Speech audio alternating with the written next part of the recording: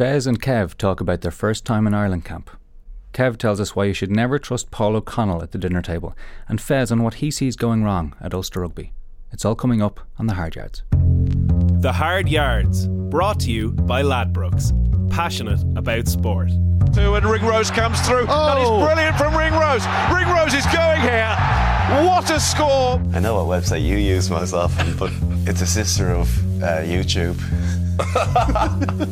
Hi Rob, Zeeb's here. Just want to discuss the captaincy next year.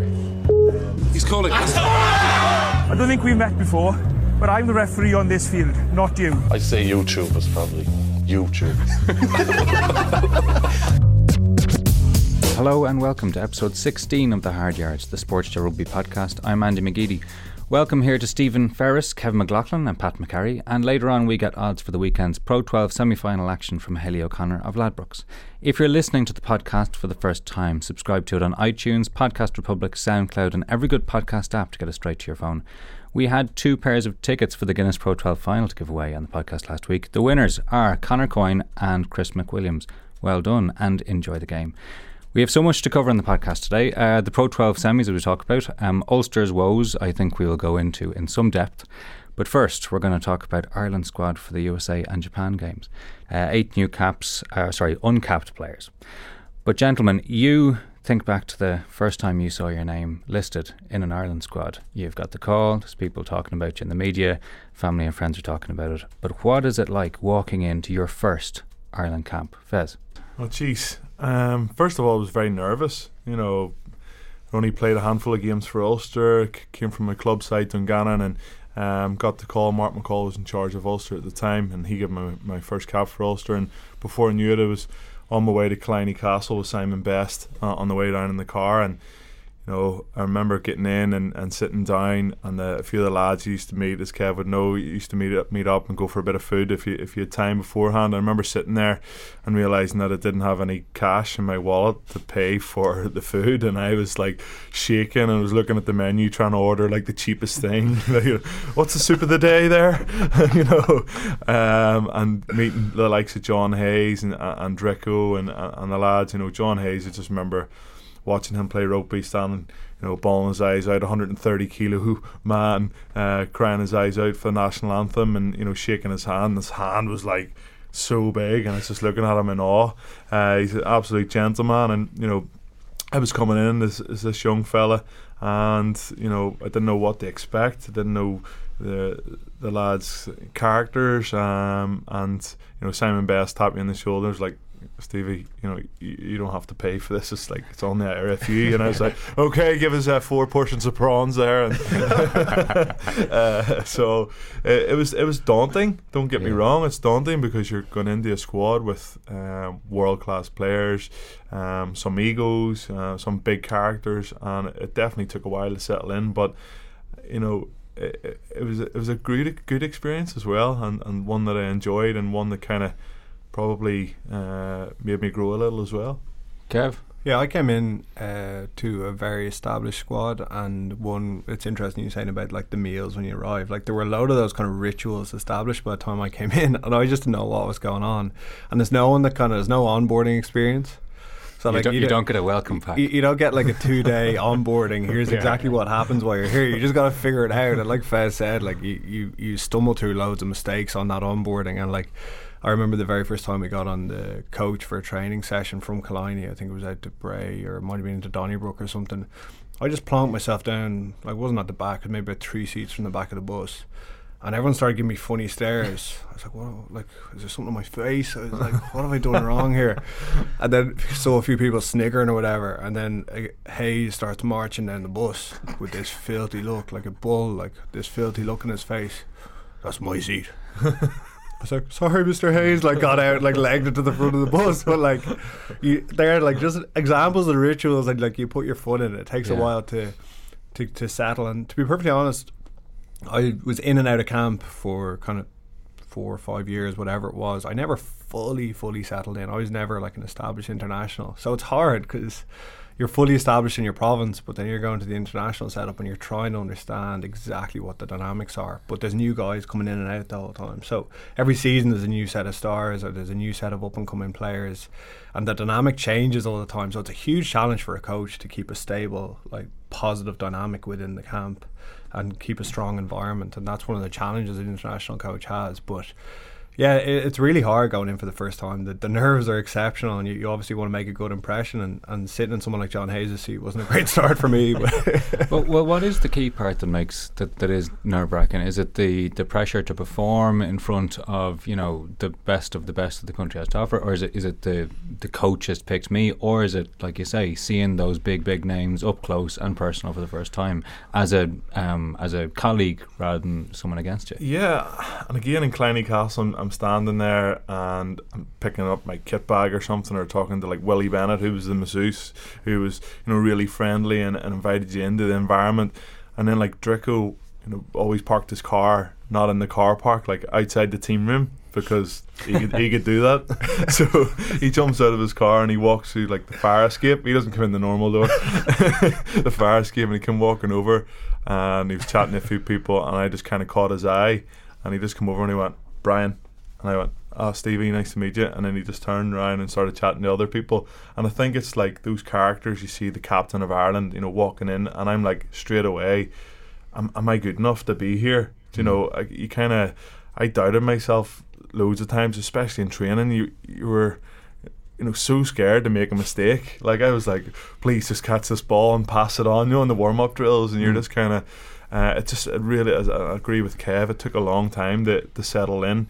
But I think when I did settle in is when I went on a tour with Ireland, and when you disappear away to Argentina like I did in 2006, you know, when the A team, they were getting preparation for the World Cup in 2006, 2007. You know, that's when it kind of, you come out of your shell and you settle in a lot more, and you get to know the guys personally. You're rooming with guys that you know, you like the Gordon Darcy, or I was going to ask. For me, who's the first guy you were rooming with? We were chatting earlier on before the show, and I actually can't remember. I think it would is Gordon Darcy, or who else did I say, Pat? There was a memorable Gav. I think it was Gavin Duffy. Gavin Duffy, maybe something like that. Yeah. But there was like a core group of maybe 15 lads that room with each other all the time. So like the Shaggies, the O'Driscolls, O'Connell, O'Gara, they all kind of shared with the same people. The families are already set up. The families are set up, and us blow-ins like who were coming in for different sessions and weren't established, you know, you find yourself switching about a few times, but also thought that's a good thing, because you get to know people personally instead of just from a work perspective. It adds to the nerves though. You're like, who it does. Who am I going to spend the next week in a room with? You don't know until you get in. So who did you get to room with? And in with Leinster it was always with Dev, but with Ireland it varied every single time, because I wasn't established, say. So every time I'd go to the reception, either in Killiney or in Carton House, I'd be asking them at reception who my room with. So you're like, who am I spending the next 7 days with? It's kind of, I done exactly the same. Yeah. And the Justin Fitzpatrick one, is he a memorable guy to room with? Did you ever kind of forget that experience? Justin Fitzpatrick, I roomed with him at Ulster, and I remember my first away trip to Galway, and we were playing Connacht away, and you know, get the bus down, and I was still one of the young lads trying to make sure I was starting week in, week out for Ulster, and of course get the rooming list, and Fitzy was like, "Fizz, you're with me, let's go." And I was like, right, okay. So I grab his bags and my bags, and we walk up to the room and get into the room, and I think he goes to the bathroom for number 2, like, or something, right? And he walks out and he's completely buff naked, and he goes, "All right, Stevie." And I was like, "Yeah." And he goes, "Do you want to play Mummy or Daddy tonight?" And I went, "What?" He says, "Do you want to play Mummy or Daddy?" And I said, "Well, Mummy." And he goes, "Okay, Daddy it is then." And he's just standing there completely buff naked, and I'm like, is this the way this goes, or what have I signed up to? And then of course you get down to the team room and I slag a few people and chat about what Fitzy's just, and he says, he's been doing that for the last 15 years with any roommate that he has. So that's just one experience. Big Justin Fitzpatrick. Now I coach him in America. He was a good character to be around, and it was good fun, but geez, yeah, that'll live in my memory forever. Seeing Justin Fitzpatrick waddle out of the bathroom, ask me if I wanted to play mummy or daddy. Would there be anybody who's kind of good for the wind up? You know, especially with any of the new lads, like just like go up there and tell him you're not going to take that anymore. Or, well, I'd imagine Roger would be somebody who'd be kind of, you know, that seat's not taken down the back of the bus or something like that. I remember one of my first camps. Paul O'Connell, what a gent. You know, he was one of the people who would have come up to me and made time and spent time with me on the plays, and so I built up a lot of trust for him in those first couple of weeks. And then we were having a meal and in Fitzpatrick Hotel, and there was some sauce. No one knew what it was, so Paulie's like, see what that sauce is there, Kev. So I picked up a huge spoon of it, and he goes, give it a smell there. So I put it to my nose, and he slapped the spoon and covered my entire face in the sauce. And I looked at him, my heart was broken. I was like the entire room laughing at me. I was like, I thought you were nice. No, but it was just like, the younger guys do get a little bit of that, but I mean, it's overall everyone respects each other and everyone's there to do a job. And but you've both mentioned something about you're going into a new dynamic, a new environment. It's a new group. When do you begin to feel a little bit part of it? As in, kind of, okay, I'm used to this here. I know the rituals. It's grand. When does that happen? It's when you start playing matches, you know, and you start getting in that match day squad, and you the match weeks, you know, the build up, and you're in the training, and you're, as Kev said, you're not in and out. So you know, I found myself, you know, a few weeks during Six Nations where you're in for 2 or 3 days, and then you disappear for 2 weeks, and a couple of other different back rowers are in, and you're going back and playing for Ulster, and then, you know, you swap around again, and it's when you actually get into that match day 23, is when you really feel a part of it, and you're winning and losing together as a squad, and you're not just in and out. And when you're in and out, it's really difficult. Like, and it's you kind of thinking in your head, how can I break into this squad? And all you can do is keep playing well for your club or your province until an opportunity comes. And when that opportunity does come, you have to try your very best to try and nail it down, but it's so difficult. And fortunately there was a few years where I was kind of starting most weeks for Ireland, and I really enjoyed being a part of a really good close-knit group. And, you know, I went to 2007 World Cup, never got selected, felt like a complete outsider. Me, Brian Carney, Brian Young and Alan Quidlan, the Bordeaux Four. We've done our own training, we done our own weights, and we just didn't feel a part of it. And you just need to break in there and make sure that everybody's happy, and a happy environment, you know, will bring success to the team. And I was fortunate enough for that to turn around for the 2011 World Cup, where I was starting most weeks. Every guy on that tour got a start or got some game time. So to answer your question, it's just about getting in there and you know, being in winning and losing teams, and winning and losing together. Yeah, it's so hard. you talk about it's a, you know, when you get into the international camp, you know, we've spoken about in the provinces before, it's the A team versus the B team essentially in training. It's the same international camp, but if you've been selected to come to an international camp, it's a bit of a cliche, but the intensity does go up. It's a level above what you do in province, because everyone there has a fighting chance of getting involved, particularly in the first week when everyone comes in. There's no game that weekend, and everyone's trying to prove themselves, and the 15s will always be mixed around, so the coaches will try and keep everyone on their toes. But I never got fully established in the Ireland team, and it was incredibly difficult. Like Fez said, every time I went out in the training park, I was trying to prove myself. I was never fully ingrained. He was a nightmare. He kept like hitting me a slap, and we've got live mulling today, and Kev's like, here we go.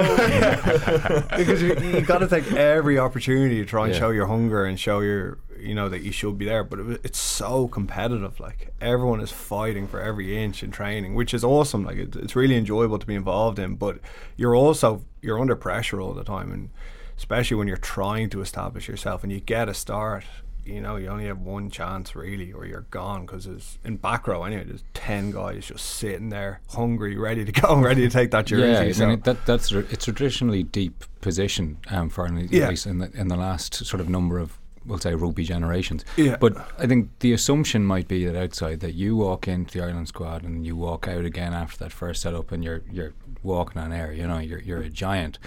But if you're not feeling as if you're going to be established in the core, is there another side to that You know, you're sort of saying, "Oh God, I have to prove myself again." Yeah, it is. It's relentless. But that's what ambitious people want, is they get into Ireland squad, and that's only the first part. The next thing is they want to get 10 caps, then they want to get 50 caps. And I have huge admiration for the likes of Fez, Shawnee, Jamie, guys who've established themselves as, particularly in a position like back row, where there's so many in the country, to nail down and hold a position for your country in a back row slot in Ireland is so hard. And you just can't let up in terms of the way you play, your consistency, the way you train, and the way you respect the jersey when you put it on. It's extremely challenging and hard. Especially with lads coming up and trying to drill you and train it. Exactly, that's what you're up against. So. But the most, when it's really, really competitive, that's when you kind of see the best coming out of people and who actually, you know, is up for the challenge. And there's some great days in training where, you know, there's blood coming out of people and, you know, you're getting absolutely stuck in. And when there's live mauling, there's some guys who are the established guys, you're sitting there going, oh no, you know. David Wallace back in the day always went, oh geez, this hammy of mine's getting a bit tight here. You know, and he's playing against Australia later on that week or something. But it was just a great environment, and you need that competition to get the best out of people. So let's talk about the actual squad that's been named. They've named 31, 8 new caps, and also there's 8 uncapped players, and then 14 with fewer than 10 caps. So that's a big chunk of the squad who are on the lower end of the experience scale. There's a 32nd to be named after this weekend's games, which we will come to. The captain is not yet named, which we might talk about. But the uncapped lads, Rory Scannell, for me, screams out as somebody who has made his way right up to the top of the tree, and I think we should be talking about him on this tour as someone we really want to see get some game time. Yeah, like it was interesting to see someone like McCloskey and Chris Farrell, who a lot of people had tipped to make this tour, didn't make it, but with Scannell being somewhere there, like, it'd be interesting to see if Scannell and Ringrose are paired together. Scannell's a guy I've seen a good bit with Munster this season, and he's happy to kind of take on, you know, kicking out of hand during games and stuff like that, and very confident, kind of can take goal kicks if he's needed to as well, and just someone like, you know, I know even you know, Ronan O'Gara's a massive fan of him, has kind of tipped him to kind of play for Ireland as well, so I'd say he'll get a run. I'd say, I know Luke Marshall's in the squad as well, but I think they'll definitely look at him. They'll start him in maybe 2 of the games, I'd say, because he's someone that Joe Schmidt rates very highly. Yeah, Kev, he's a different kind of 12 in that he's a 12-10 rather than a 12 carried up the middle. Yeah, he is, and he's played great stuff for Munster this year. In terms of the squad, it's an interesting blend. It's very, very light in experience, like you said. So Joe is using this tour to plan forward, and he's building a squad for 2019 at this point. And what he's going to be looking for in this tour is for leaders to emerge, because there's no real obvious leaders besides, say, Rhys Ruddock, Paddy Jackson, Dev, and a few guys like that, Cian Healy. There's no one with huge experience there. So besides those obvious guys, Joe's going to be watching like a hawk to see who actually steps up. It's a very interesting dynamic when you take the kind of 8 or 9 most experienced players out of a squad, because it just changes. Everyone realises, the less experienced guys realise they have to step up, and you'll see a change in dynamic. You'll see guys in meetings speaking that wouldn't have spoken. Lancaster said some really interesting things during the week, that he puts huge pressure on his players to speak up in meetings and give their opinions, because they can't rely on the senior players all the time. And when they put on the jersey, it's a player. It doesn't matter whether they're senior or not. And I think Joe will be looking for the same thing this tour, is for guys to step up and own things, and that'll have a huge bearing on what the future of Irish rugby is, particularly for the World Cup in 2019. Well, it's a big opportunity for these guys, excuse me, as you say, like, but as long as they know that this is an opportunity, you know, like, there's 11 guys off on the Lions tour, that's fine. There's a couple of big names like Jamie Heaslip, Rob Kearney, Sean Curran, who aren't in the squad for various reasons, mostly injury related, but apart from the Ruddocks, who do we see potentially stepping forward as leadership material here? Or we just do we wait for the tests and see what happens on the field? Yeah, it's funny, we were chatting also about before the show started about who would potentially captain the side, and you know, Rhys Ruddock is somebody who leads by example on and off the pitch, and you know, he's professional in everything that he does, and I think he's been playing some outstanding rugby this last number of weeks, so he's definitely going to step up to the plate. He's kind of one of the one of the old heads in there, and he hasn't got a lot of caps under his belt, so there's responsibility that lies with him. Devin Toner, he's going to work hard with the young lads like Kieran Treadwell in there, teaching them the ropes when it comes to the line out, the dark arts of international rugby, and it's going to be, for me, I'm really excited about it. And I did expect to pick up the newspaper the next day or flick online and see Andrew Trimble and Jamie Heaslip and see all the guys that you would normally expect to see in the squad. I did expect to see that, but when I do look at the squad, I go, geez, Irish rugby is good. There's all these guys that are coming through, the future is bright, and I just hope for them that they go out there and they relish the opportunity, because an international cap, it's hard enough to get one, and they're going out there on a tour. There's 3 caps to be had, and you really got to put everything on the line to try and get 3 caps. Well, you mentioned Trimble, so there's no Trimble, there's no Craig Gilroy, also, which is probably something to talk about in its own right. But the Ulster player who is in there is Jacob Stockdale. Now, I know you're a fan of him. Yeah, massive fan of Jacob Stockdale. 9 tries for Ulster this season. Probably been the pick of the back 3 players, him and Charles Piatow. And it seems to be when the squad is at full strength for Ulster that Jacob Stockdale finds himself on the bench. Andrew Trimble usually starts. Reason being he's been starting is because he's captain of Ulster this season. So it's pretty hard to leave your captain on the bench or out of the squad. And I think Trimble would be the first person to say, he hasn't recaptured the form, the old form of Andrew Trimble, and he's still digging for it. He's had a few injuries over the last 18 months. It's still in there. I still think Andrew's got a lot to give when it comes to international rugby, but he'd be the first person to say that maybe Jacob would deserve to go ahead of him, even though deep down inside he's probably going, right, this is maybe the kick up the backside that I need to turn things around over the next year, because I played with Andrew at under 21 level, under 19 level. How many years at international rugby does he have left as an international winger? Probably only a couple of years. So he's got to think, right, I got to maximise these next couple of years, and when I do get that opportunity, like Kevin and myself talked about, that you do go out there and you try and get that jersey back, because nobody owns a jersey. And there's already somebody there knocking the door. He's also one of the players who is, he's on the shelf that Joe has labelled, I know what this guy can do, I trust him, and even if he was out of camp for a year and a half, I could bring him in and I know exactly that he would fit into everything in terms of the group and what I want from on the field. But is that a good thing? Yeah, I wouldn't be too worried if I were Andrew, though. I mean, Joe, like you say, Joe knows what he can do, and Joe's a massive fan of his. Yeah. And I'm pretty sure he will have got a phone call this week from Joe and an explanation, but he also knows that, say, someone like Stockdale's putting huge pressure on him, not only in Ireland but in Ulster as well. With the Craig Gilroy thing, do you think Joe has decided that maybe he's not the future, or do you think? Again, Craig's really a young guy. Everybody, he's been around so long. He's nearly in 150 caps for Ulster. Yeah. And he's still in his mid-20s. So I just don't know, Kev. I think he scored a hat-trick, against Italy. Come on off the bench, scored a hat-trick. Was the second Irish player to ever score a hat-trick after CJ? Yeah. Third? Was there one more? Sorry, there was one more before that in the Six Nations, yeah. That's pretty hard to do.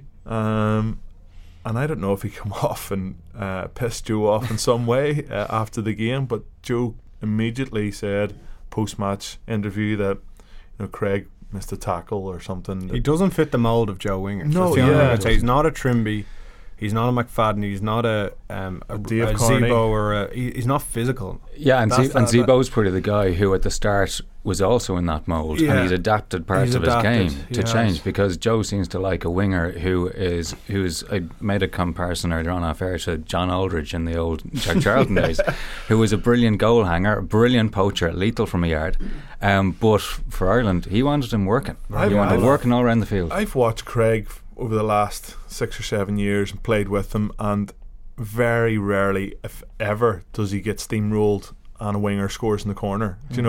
He punches above his weight, and for me the only criticism I would have is he's not brilliant like a Rob Kearney or a Zebo in the air. So when box kicks are being put up, he struggles slightly, but at the same time what he offers in attack, it's that's he's like a Stuart Hogg. Yeah, Stuart Hogg's for me is a very, very poor defender, but what he offers in attack is unbelievable. So Craig, for me, finds himself very, very unlucky, especially when you look down, you see like Andrew Conway, who leapfrogged him again for the last international in Six Nations.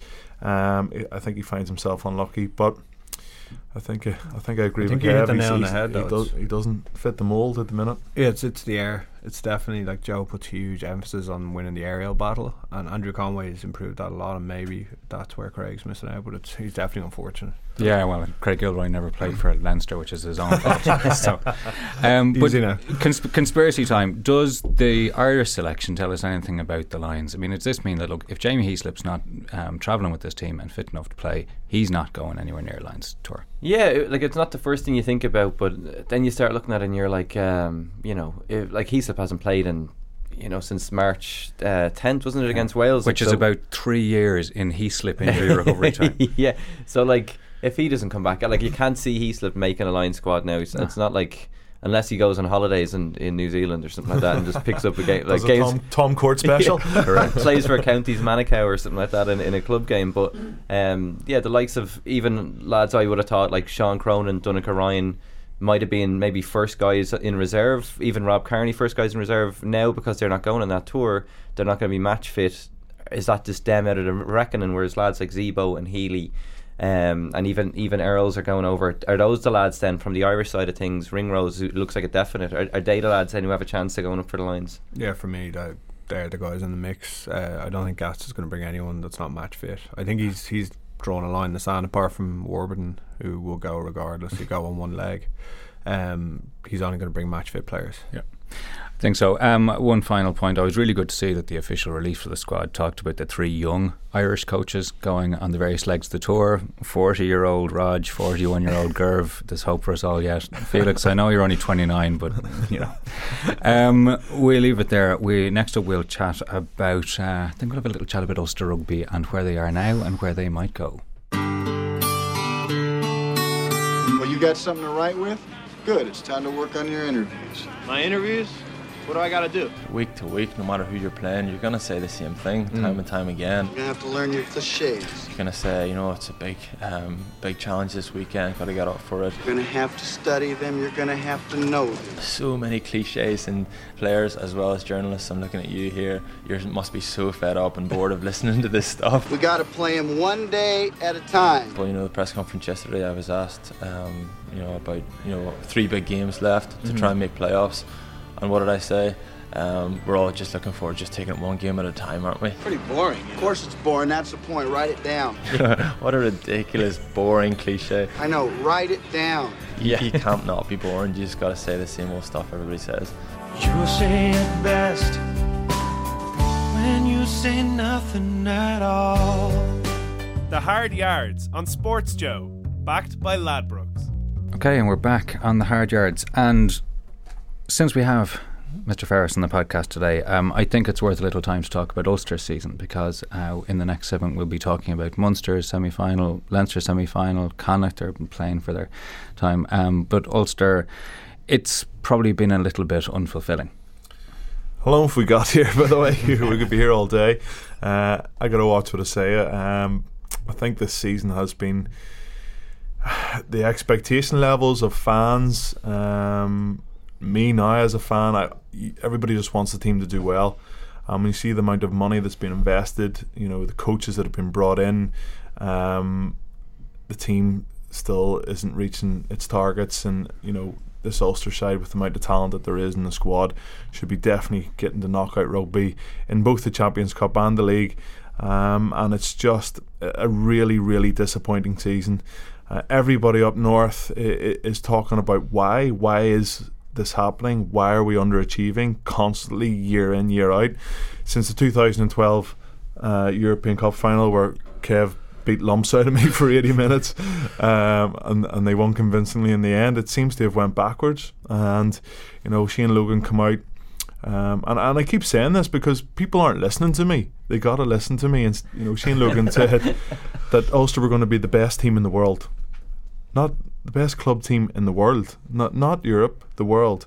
And within the 5-year plan, we were going to win a European Cup and we were going to win a league. And just went backwards since then. Yeah, You've got to set realistic targets. Yeah, I was going to say, because in fairness, like setting a lofty goal is not a bad thing, but I think what you're saying is that is now so detached from what has happened that someone needs to look hard and see, well, what is actually going on here. You got to set a vision, and being really lofty, your vision is okay, but then you got to narrow things into a really short focus, and maybe that's what Ulster are missing a bit, is to win a European Cup and to win a league. It involves a huge number of processes and a huge number of things to happen, and it takes years to build what you need. So I mean, I would imagine that in Ulster the focus needs to be in putting the building blocks in place. And for me, that starts at the bottom. So like their academy, their schools, up to their academy structure, up to the types of players they get in, up to the culture they build, and like adding those blocks together. And then you start talking about winning a European trophy. I think my big concern for Ulster at the moment is they're losing the guy they built their game around in PNR for the last 4 or 5 years. Their academy's not exactly churning out players. Their coach is under huge pressure, and now there's a big rifle pointing at John O'Gibbs' head as he comes in, because everyone's saying John O''s going to fix things, and that's not a nice scenario for a coach coming into a new club. I mean, John O will add a lot, but at the end of the day, he's going in to support Kissy and help him out and hopefully create something different, but it's not going to be all on him. It needs to come from the senior players. It needs to start with Kissy, then the senior players, and then right down throughout the roots of Ulster rugby. How do you start churning out like top quality players like is happening in Leinster at the moment? And that's the problem. Nobody can put their finger on why this. Why are we not getting young players like the Dan Levy's coming through that can step into international rugby straight out of the academy? It's just not happening up in Ulster. But it was over at the European Cup final at the weekend watching Saracens, and all the Saracens players were there, all the guys who were on the fringes were there, all their academy players were there.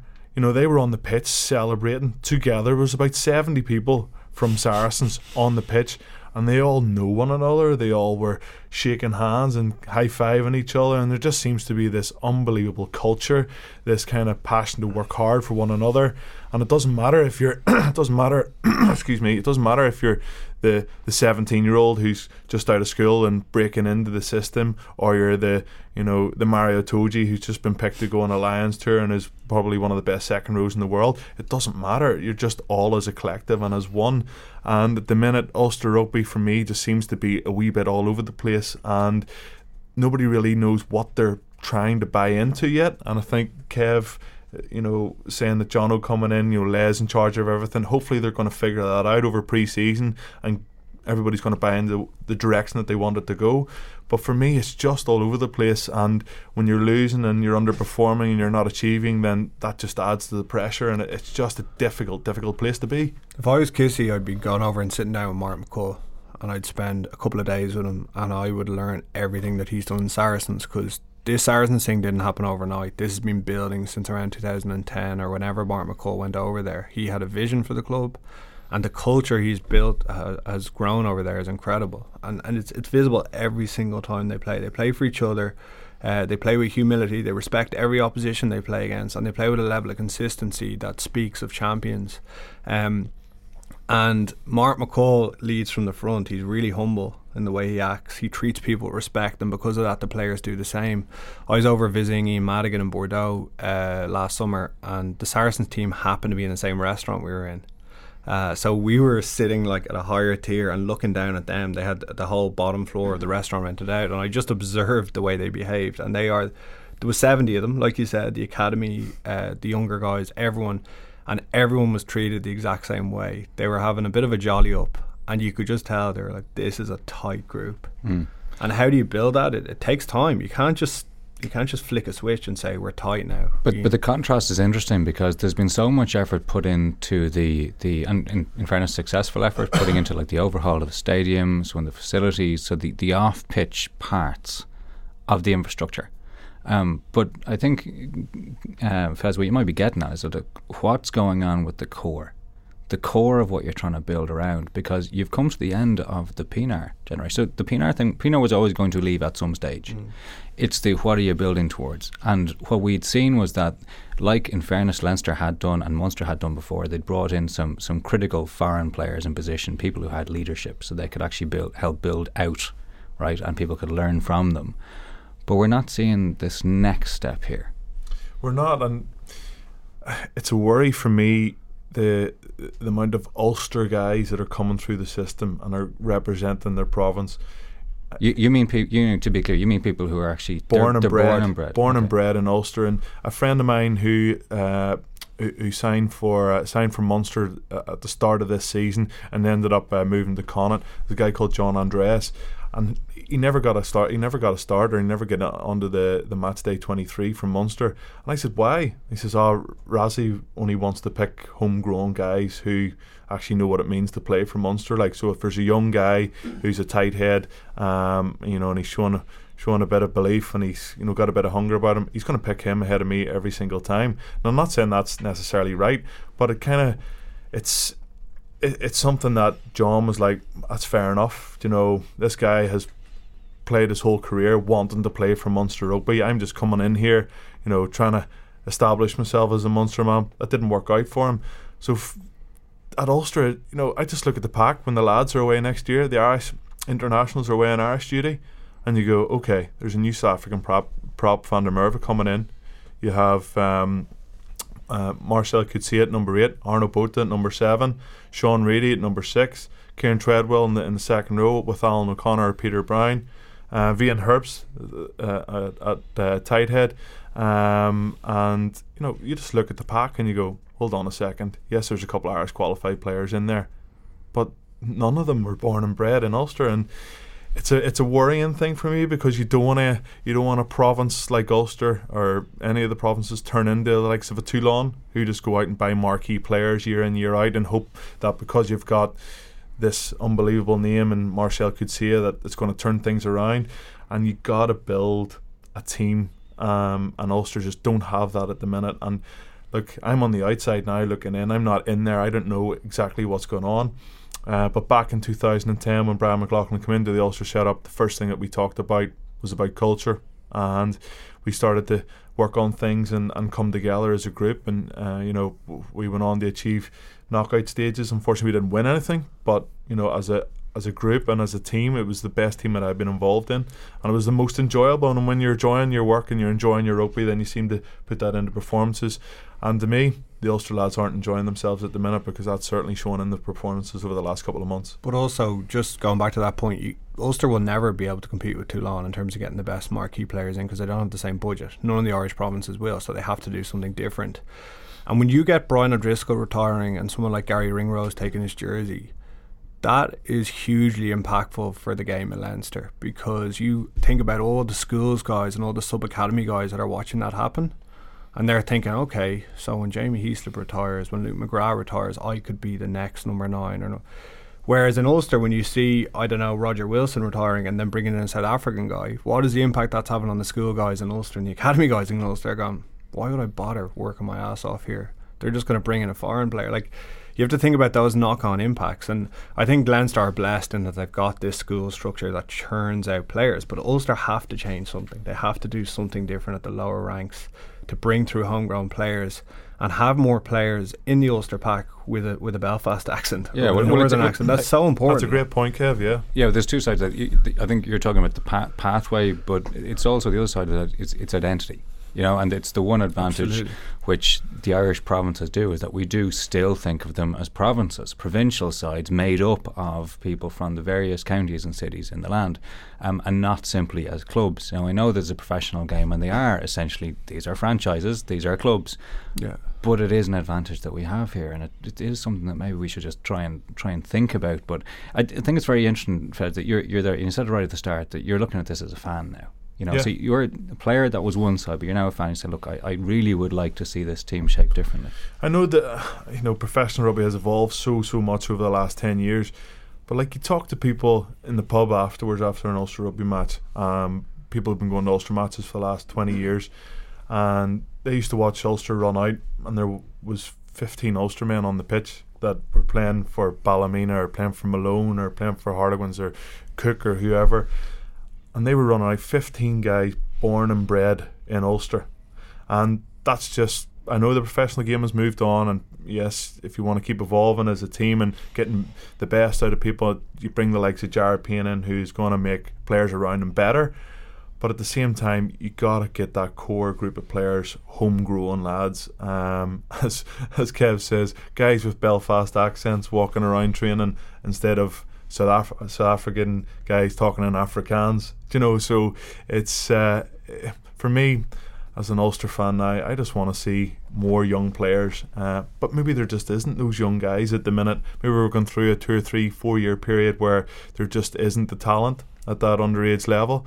That could also be a possibility, but they got to try and improve it. In return, like, would you be happy to have another year or two where you're kind of struggling? Like, if these young lads are coming in, like Munster have almost went through for the last 2 or 3 years, where you're like, these young lads are getting a chance and it's starting to change, but you're going to have to struggle for a couple of years. Like, would you be happy enough to kind of deal with that with Gibbs, or is it a bit of a mix? There also weren't there was a lot of games where there weren't a lot of fans in the stands looking at these young guys coming through, you know. Yeah.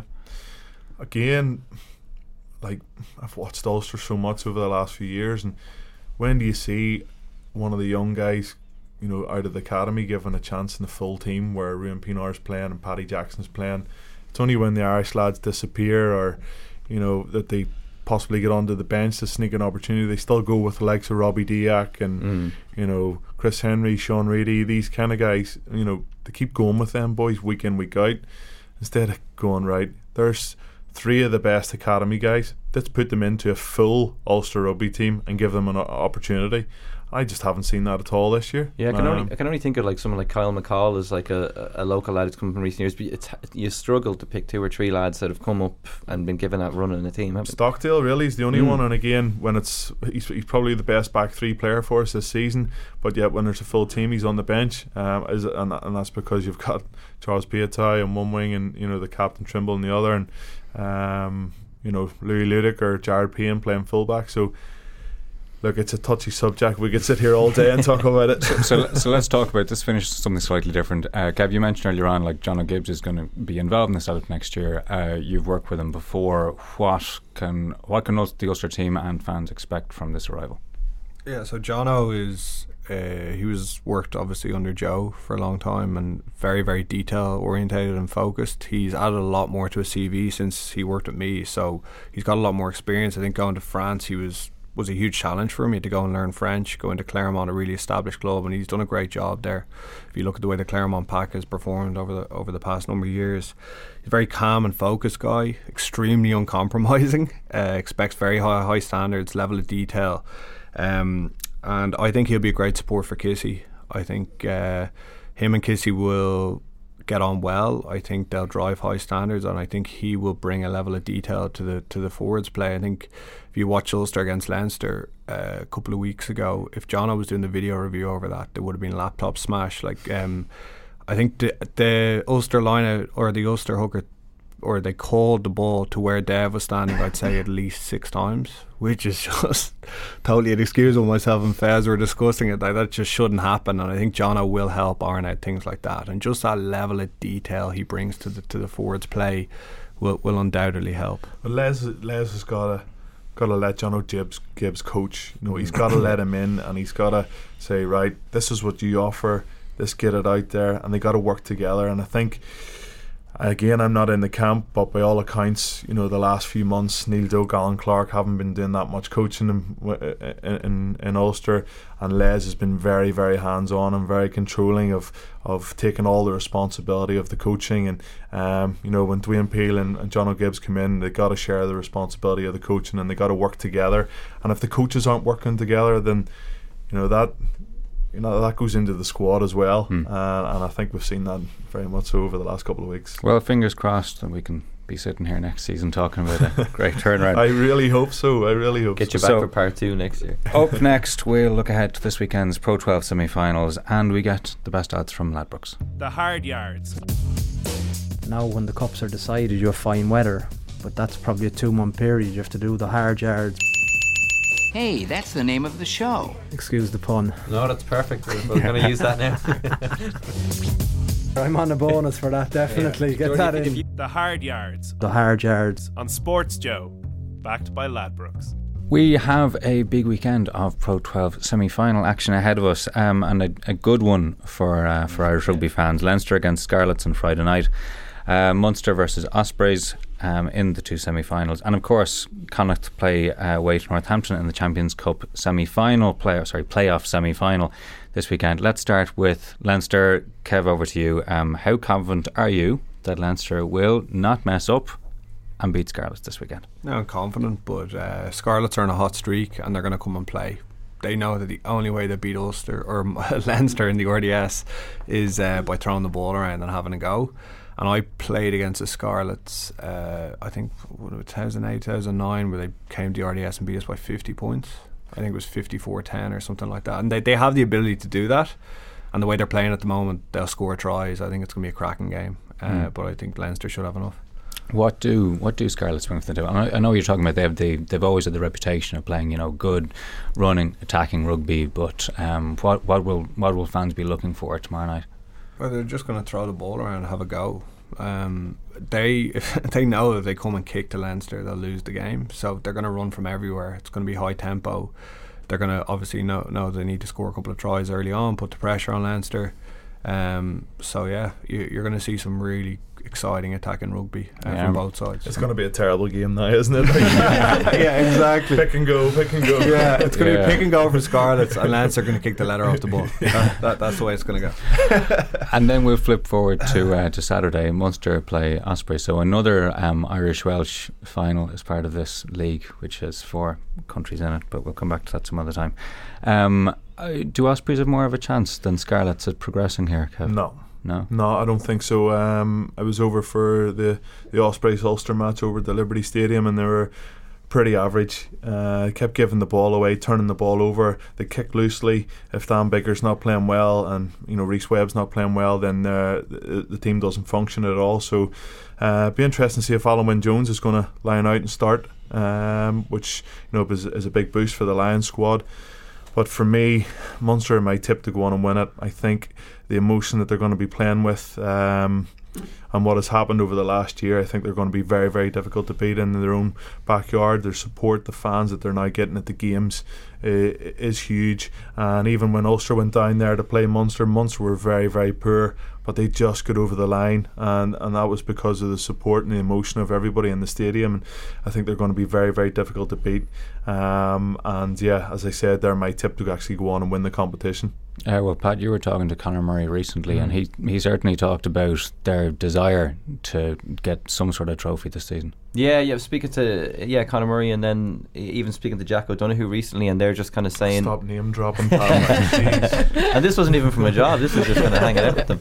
But they're both kind of saying they're both very disappointed at that semi-final against Saracens, and that they know as well that they didn't fire a shot. I know Erasmus came out and said they did, but they know they didn't perform like they should. So they'll be determined to kind of put it right. And the fact that they're playing in Thomond as well, and it'll be a sellout, I'd imagine, for the 7th or 8th time this season, which was kind of something completely different even this time last year. So yeah, they'll be right up for this, and they should have all their big stars kind of ready to rock for them as well. Probably Donegal Ryan's last game at home for Munster now as well. So they've got plenty of motivation for this as well. They'll be fired up for this. So we've been joined by Hayley O'Connor from Ladbrokes. Hello. Hello. What are we looking at now in terms of Ladbrokes odds on these two semi-finals? I'm presuming that Leinster and Munster are both clear favourites. Yeah, both clear favourites, but Munster are an even shorter price than Leinster are. They're 7-1 on at the moment, and the Ospreys are 9-2. The Scarlets 7-2, which agrees with what you're saying, that the Scarlets have a better chance of turning over the favourites than the Ospreys. But if you're looking at the spread, Munster -12 can be backed at 10-11, and as CJ Stander, he was saying that there's no time for fatigue. Like, he's trying to get everybody really pumped for this. So like a wide margin win could be within their grasp. Leinster can be back to -10 points at 10-11. And if you go back, I think it was in March, they beat them by 36 points or something like that. So, backing a big margin win by Leinster mightn't be the most foolish thing. Who's favourite for the championship? Or for the Leinster are 8-11 and Munster 6-4. to go all the way. So this is where I turn it over to our prediction king, Stephen Ferris. Well, the last couple of months have went really, really well for me. And again at the weekend, Stade Francais were -2 and Saracens were -5, and I jumped all over that and put a double on them. So yeah, me and a couple of my friends from Heineken got a few quid out of that. But yeah, to be honest, I have to sit and have a think about it and go through the team sheets with those two on the spread, because when it comes to knockout rugby, it's not a league match where you're going to play somebody else the following week. And you're looking for bonus points and all that. Yeah. Everything is on the line here. So to be honest, I would probably be tempted to go the other way and say that the Ospreys will be within 12 points and that Scarlets will be within 10 points. Crystal ball time. Give me two winners. I'll give you the winners, no problem. That's correct. Yeah, of course Leinster and Munster are going to win, but it's just there's no point on putting bets on unless you go with a spread for me. So I'll have a think. Come back to me here in a second. I go with a bet on the overs. I don't know what the overs unders are, but I reckon there'll be lots of points in the Leinster. You are determined to ruin this game for everybody, aren't you? There's going to be lots of picking out. It's going to be loads 6-3. of tries. Yeah, I think there's 50-60 points in the game in the Leinster Scarlets game. They'll be quoting Kev before these games on Sky Sports again, won't they? Yeah. Kev said it's going to be a try fest. But there is a game that's gone under the radar this weekend. So Connacht have, again, this was the season that shouldn't have been after they won the Pro 12 title, but they did make sure that they at least are in the playoff semi-final for the Champions Cup. So they're away to Northampton. Pat, it's on TV, thank God. Yeah, TG4. Yeah, I've got it. Yeah, so we can watch it. But this is a big game for Connacht. Yeah, if they don't win this, so I know they have to win this and then they have to go to a playoff final, even if they win this against probably a French side as well. So they have to win it. They have been in absolutely dreadful form. They're coming into this in a horrible shape, but Saints aren't, they're not knocking down doors either as well. So if they could get this, Lamb could leave a hero, he's not going to walk out the door a villain, but he could leave a hero here if he can somehow leave Connacht after a pretty poor follow-up season from winning the league in the Champions Cup. He could walk away and say, I've done a good job there. Is the goodbye factor a thing here? Yeah, well, there'll be a lot of kind of he's gone back to Northampton as well. He's got a bit of history as well, and again, we always talk at the end of every season, 4 or 5 lads heading out the door as well. There'll be a bit of that. There'll be the rallying call of do this for Bundy, the suspended Bundy Aki, yeah. But I can't see them win it because they're coming into this with zero form, but. We could be surprised. We could have this type of Grenoble game as well, where they just go and fling the ball around. And Jesus, you're trying to kill another game this weekend. I think I'm a bit more confident than Kev that this could be like a 41 points to 39 game or something like that. So it's we'll probably just have the heavens open up for us now at the weekend and just be shite games of rugby. but on a serious point here, lads, so to quickly run through this, is giving a coach a send-off, a departing coach who has been a successful person and a key part of the club, is that extra motivation, or does that really matter to you as a player? You're probably concentrating your own roles and responsibilities when it comes to the match. You're not really thinking about the coach. I'd say it had been talked about a good bit, Kev, during the week, in the build up to it, amongst the players when they're standing and before training or after training in a squad circle, and they're saying, look, listen, this is Pat's last game, we need to put it in here, this gives something to Pat that he's going to remember. But Connacht have got a tough job going over to Northampton. I know Northampton aren't playing well, but Connacht are struggling, really, really struggling at the minute. So I don't give them much hope, but at the same time, they're a fighting squad. They always come out when their backs are against the wall, and I really hope that they do put in a performance for Pat, because Pat really deserves that, and he's done so much for Connacht rugby. But I think the emphasis is going to be put on the individual players to make sure that they perform on the day. Okay, I think we'll leave it there. Thank you to Kev, to Fez, to Pat and Hayley. Thank you to Joe Harrington for producing and Shane Dempsey for looking after the sound. We'll be back next Thursday with a new podcast. Subscribe to it on iTunes, Podcast Republic, SoundCloud and every good podcast app to get it straight to your phone. I'm Andy McGeady. This has been The Hard Yards. Thanks for listening, and we'll talk to you soon. The Hard Yards, brought to you by Ladbrokes, passionate about sport.